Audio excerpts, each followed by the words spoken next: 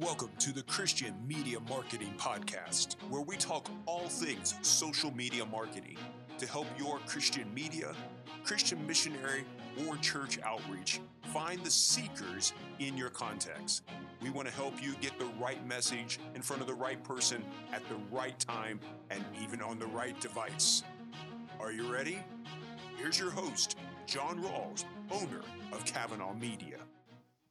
Hey gang, thanks for being a part of the Christian Media Marketing Podcast. My name is John, and I was reflecting today of just how thankful I am for the going on 3 years that God has been allowing us to work with mission teams and churches all around the world to be able to help them make Jesus famous.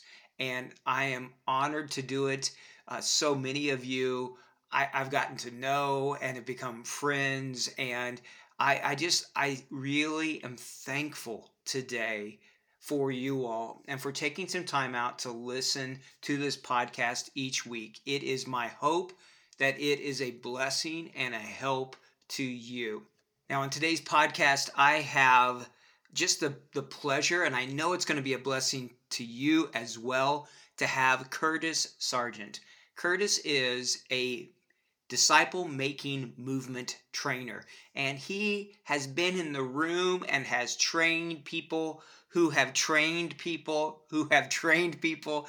He is just such a humble but really just such a knowledgeable man of God when it comes to discipleship and really helping disciples make disciples. He has a ministry that's called Meta Camp. He also works with the 2414. He's a global facilitator with them, and he also is a part of the Zume project. And Zume is what I really wanted to have him on today on this podcast to share with you about, because I believe that it is some content that might help you as you get further down the funnel to helping the people that you're seeing come to you through your media to help them grow as disciples in Jesus and to make disciples themselves. And so without any more delay, here is my conversation with Curtis Sargent.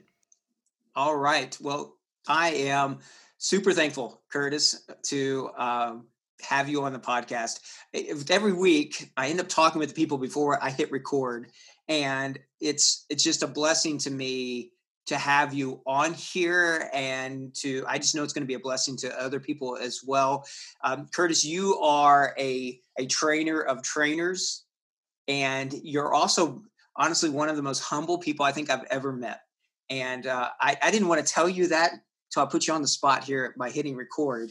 But I just remember I think we were in Ohio in a hotel room and hearing you at times share stories of just how God has used your training, the whole idea of just people being disciples worth reproducing and being a part of several trainings that you have done. I know that you grew up in Taiwan, which is a country that's very, very close to my heart as well to that. So thank you for being on the podcast today. I really appreciate it. Oh, it's my privilege to be with you. So, Curtis, I know you're a global facilitator. You're a 2414. You have your training that you do to help disciples make disciples, church planting movements, disciple making movements. You have worked with people like Rick Warren and all sorts of people. So you bring such a wealth of experience about just discipleship. And I would love to just have a conversation with you today and with all the people that listen to this podcast, really just talking about digital discipleship, because what we do in Christian media marketing or in that marketing process, the seeds of discipleship have to be there, or we're just doing vanity types of things. We were talking before we hit record, we've got the election coming up here. We have the second wave of the pandemic that's happening. In your experience, both around the world and in the U.S., how do you see discipleship being impacted digitally and physically in the world that we're living in right now? Yeah, that's been really interesting. I don't have a long period of experience in the digital realm. I was non-digital, but had gotten into it, for a little while, these last few years. And I've been shocked, as I think a lot of other people who with a lot more media experience have been shocked at how much increase there is just in traffic in the digital space. Mm. And it will be really interesting to see. And you didn't mention the, kind of coming wave of 5G. And that could also have some pretty significant impact on that. But I don't think there's any going back, for good or bad, for the strengths or weaknesses. I think digital is going to, from this point on, be an increasing, part of how people communicate, how, just how everything happens. And so we better figure out how to maximize it. Sure. And one of the things of the Jonathan training, when I've gone through it and then helped participate in it at times, even with you, has been this idea of duckling discipleship, and also just a disciple worth reproducing. What do you think that looks like on a personal level? So, like, speaking just to me, I just love your input. So for me as an individual in this world that we live in right now, what should I be doing or not doing, maybe on Facebook or Twitter or whatever else? And not so much which channel, but just what does that look like to be a disciple worth reproducing in this digital world? Yeah. Again, I'm no expert at all in the digital realm, but the general principle that I think would apply to the digital realm as well is that I think we often forget how impactful modeling is. Mm. Again, for good or for bad, there are many things that people pick up in observing us. And that absolutely will happen in how we interact and, when and with whom on digital media. And those, it's the old cliche that, there's no second chance for a first impression. Mm-hmm. And we're setting up patterns either that will reinforce where we're trying to go, or we have to overcome them later. And I don't know if that answers your question, but no, it does. It's just been one of those ones where I'm thinking through, what would Jesus do? Would he even be using social media? Would he use these tools? Would he be using marketing to try to find, to share his word, his message? What are your thoughts there? What do you think on that? Yeah, well, honestly, the reason I'm so late in the digital space was that for many years, I was so convinced, and I still am to an extent, that face-to-face interactions are, stronger and deeper and so on, especially early in, disciple-making processes. So I just chose, not to invest time in the other. But as time went on, I began to realize there are some things where digital is stronger, that it does have more potential than face-to-face. And so it doesn't have to be an either or, it can be both and. And I think particularly the advantages of face-to-face in some ways become less important the farther we get into the process,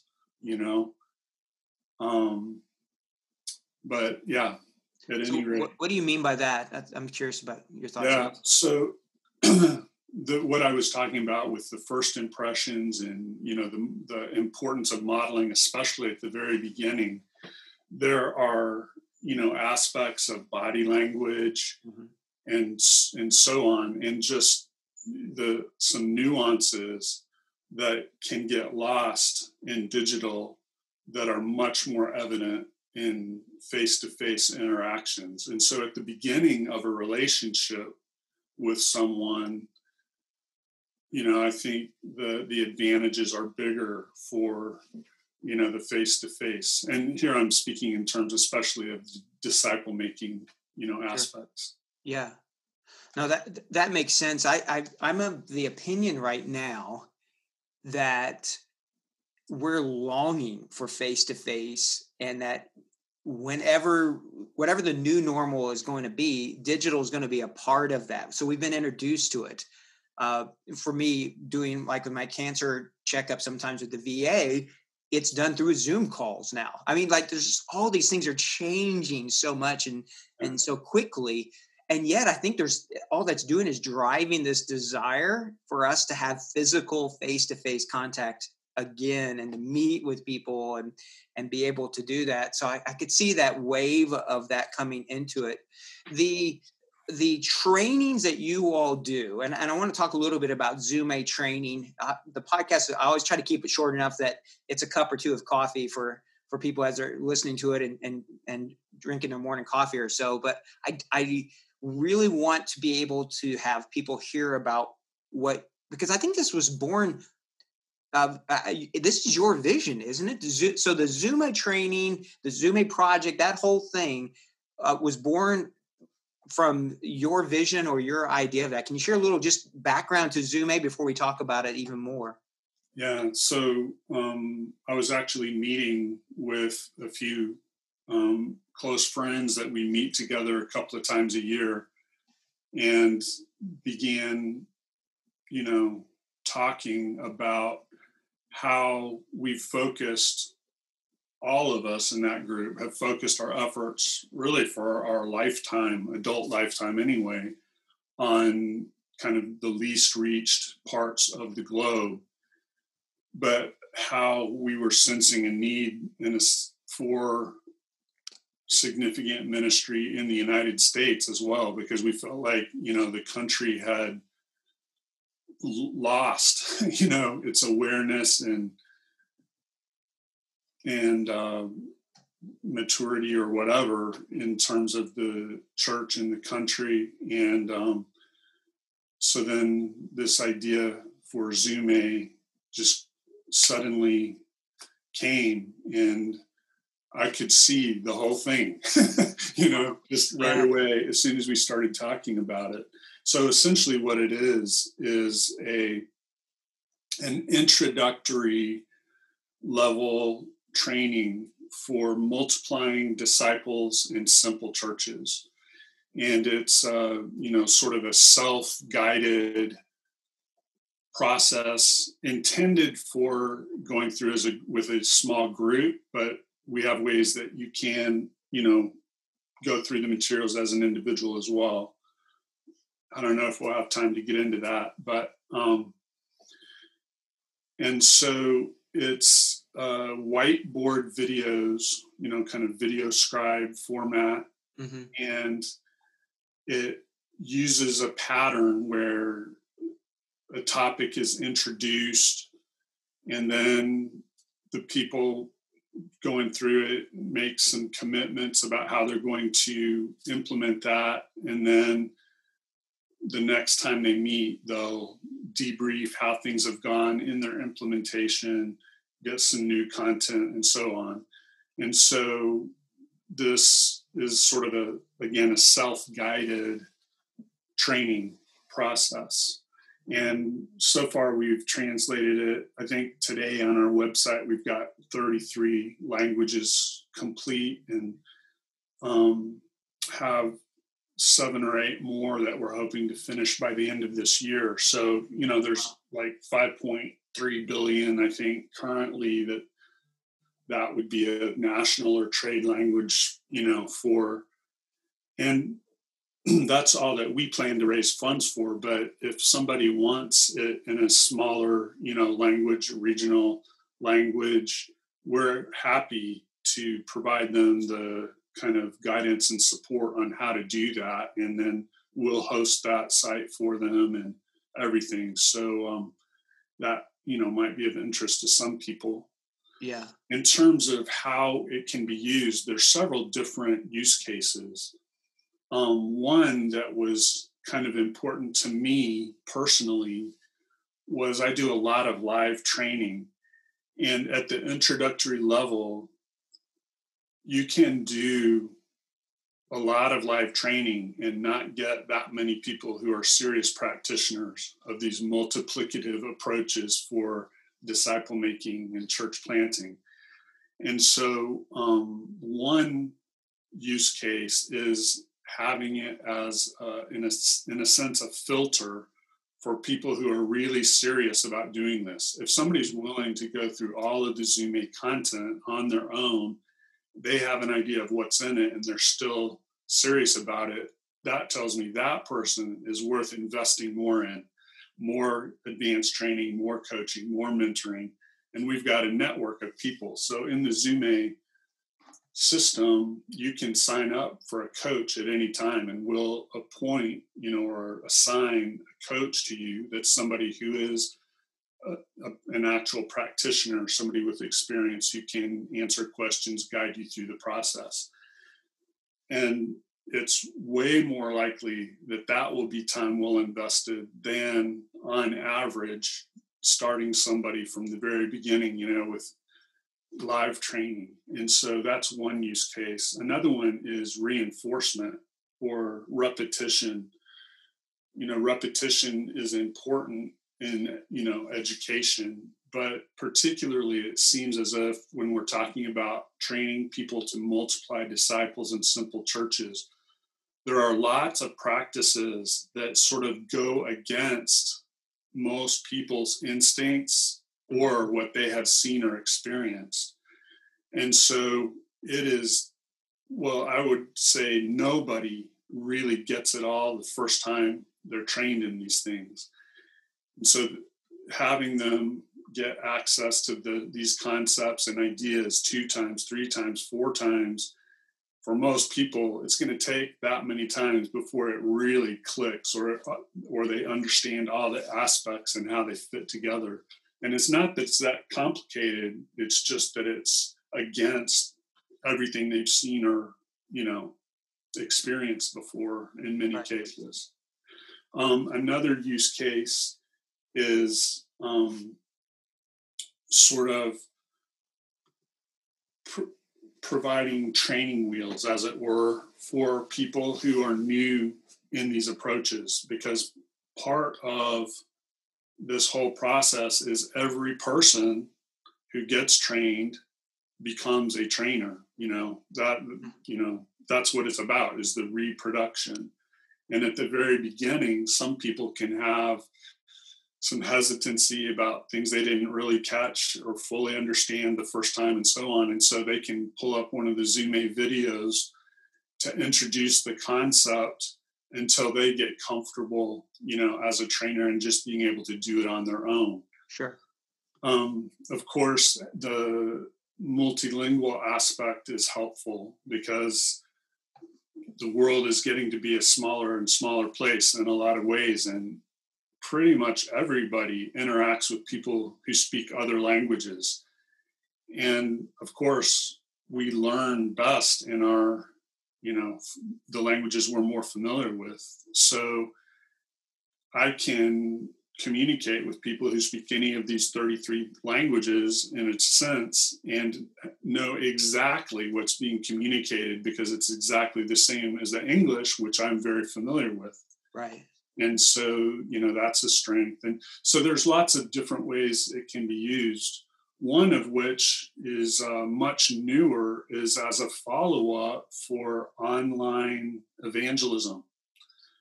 So, there are lots of groups engaged in online evangelism. And one struggle with those is, what do you do with people who indicate a decision from online evangelism? Right. And, I think generally all of those ministries, they understand the importance of doing follow-up. And so most of them either do, offer online follow-up from, people just who respond to those who make those commitments. But if you ask them what percentage of the people who indicate decisions give their contact info so they can be followed up, it's almost universally less than 10%. And so what happens to the other 90%? Right. And the other thing that's often done is a number of online evangelism ministries try to connect people with an existing church. Well, that's great if that existing church is multiplying disciples and multiplying churches. But only a tiny fraction of churches in the world are giving that, are discipling people in that way. Or there's even churches in these locations to Right. send people to. Right. Yeah. So you have, it's questionable. Are they really getting what they need? Because I think one temptation in online ministries is that we can forget that the biblical mandate isn't, getting a lot of likes or a lot of downloads or a lot of hits or, whatever. The stated goal that, the Lord gave us is to make disciples who are obedient, and that includes people who are making other disciples. Mm-hmm. So this multiplying disciples, that's the goal. And, it's easy to forget that, because it is exciting seeing, big numbers. So we just started doing some follow-up as a sort of a pilot project with one online evangelism group. And so last week, for example, and we're only doing the test in English. And last week, for example, more than 12,000 of the people who indicated decisions but declined to give their contact information were routed to our Zoom A training. And more than that did it, but 12,000 actually started through the training, which is a lot for 1 week. Yeah. And those are people that they never would have seen them again. What happens is they hit their website, they decline to give their information. As they're navigating away, this pop-up comes up and says, hey, since you don't want to give your information, here's a way you can follow up kind of on your own. And that's where we got over 12,000 people last week actually starting through the training. And so we're in discussions with several other, big online evangelism groups to do similar things now. And with that group, we're getting ready to ramp up in other languages, because, we have almost all the languages that they function in. Wow, that's great. Well, that's I know for me and for the ad accounts that I run, I'm going to be utilizing Zoom A as part of the ads and part of that funnel process of not only just, so for example, one of the ones that I've been doing a lot of ads for is prayer. How can we pray for you, or things about that? Well, there's then teaching people not only just prayer, but then how to prayer walk, or just how they can engage their communities or be out or do all of that. And so I intend to be putting a lot of ad money behind promoting this idea of next steps digitally for people, for what does it mean for a disciple to be able to do that. So what about and we're really almost out of time, but what about for the coaches? Do you have those in these other languages and there's people to engage with them, or where are you at on that process? Yeah, we definitely need more. Okay. More coaches, and really for most of our languages, we're still looking for what we call language champions. And that would be somebody who puts together a team to, in a sense, own that language. So they will manage the website. They will recruit the coaches in that language. They will, to do the follow-up with the people going through the training. They will, run the site in their language.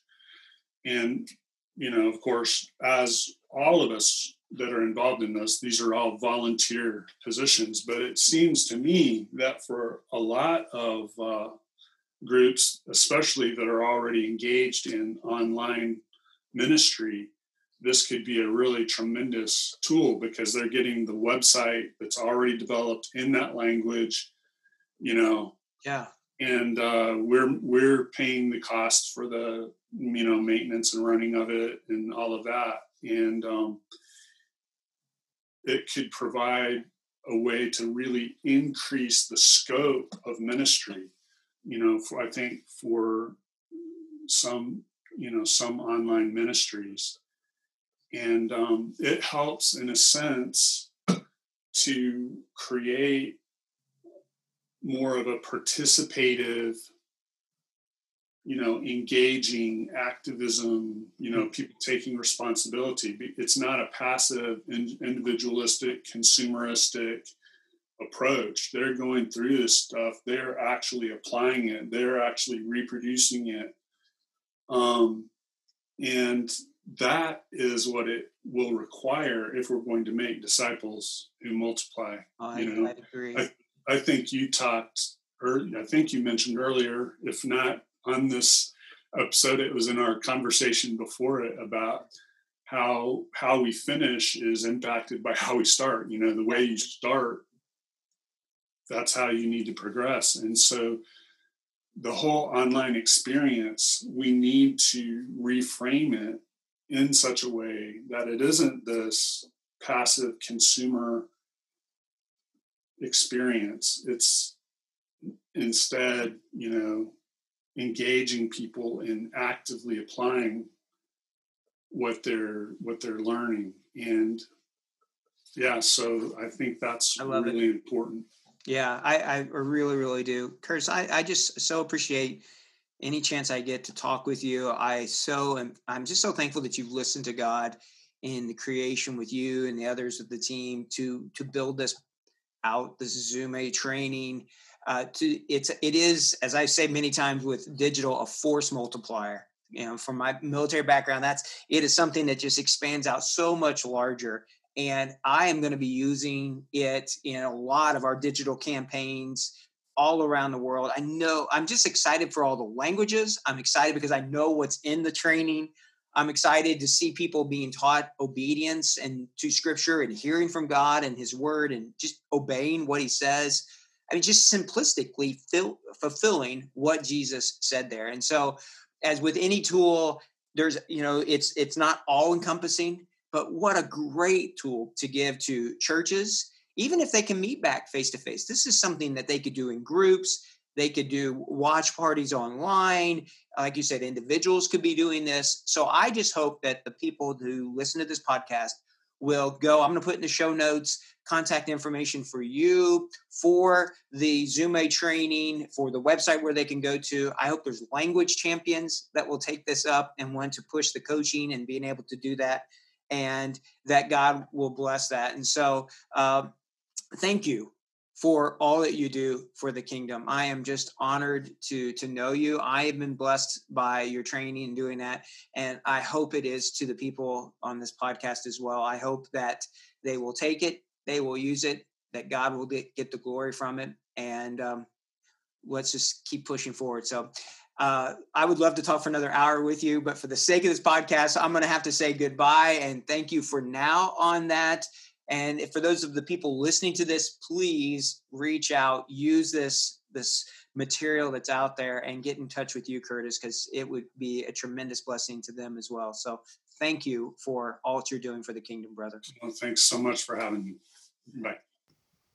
All right. There is a fellow disciple maker, a friend, a mentor, and a person that's really impacted me. And so I hope that my conversation with Curtis was a blessing to you today. If you want to know more, make sure you check out the show notes on our Kavanaugh Media website, where I will have links to Curtis's material and also to Zume itself, so that you can see if this is something that can help you make disciples who make disciples. Now, just to give you a heads up, next week's podcast, I'm going to be talking about what happens when your ad account gets blocked. What's going on there? What are some steps that you can do? Because it's been happening a lot to different people. So I'm going to be sharing some real nuts and bolts, a podcast about what to do when your ad account gets blocked or you're finding ads are getting denied, all of those kind of things. So I hope that you'll listen to that. And I hope that you'll keep testing and pushing forward to make Jesus famous. Until next time, take care. Thank you for listening to the Christian Media Marketing Podcast. We hope you subscribe to it and that you'll share it with those who are also laboring for the Lord to find seekers in their contacts. May God bless you in all you do for Him and for His kingdom.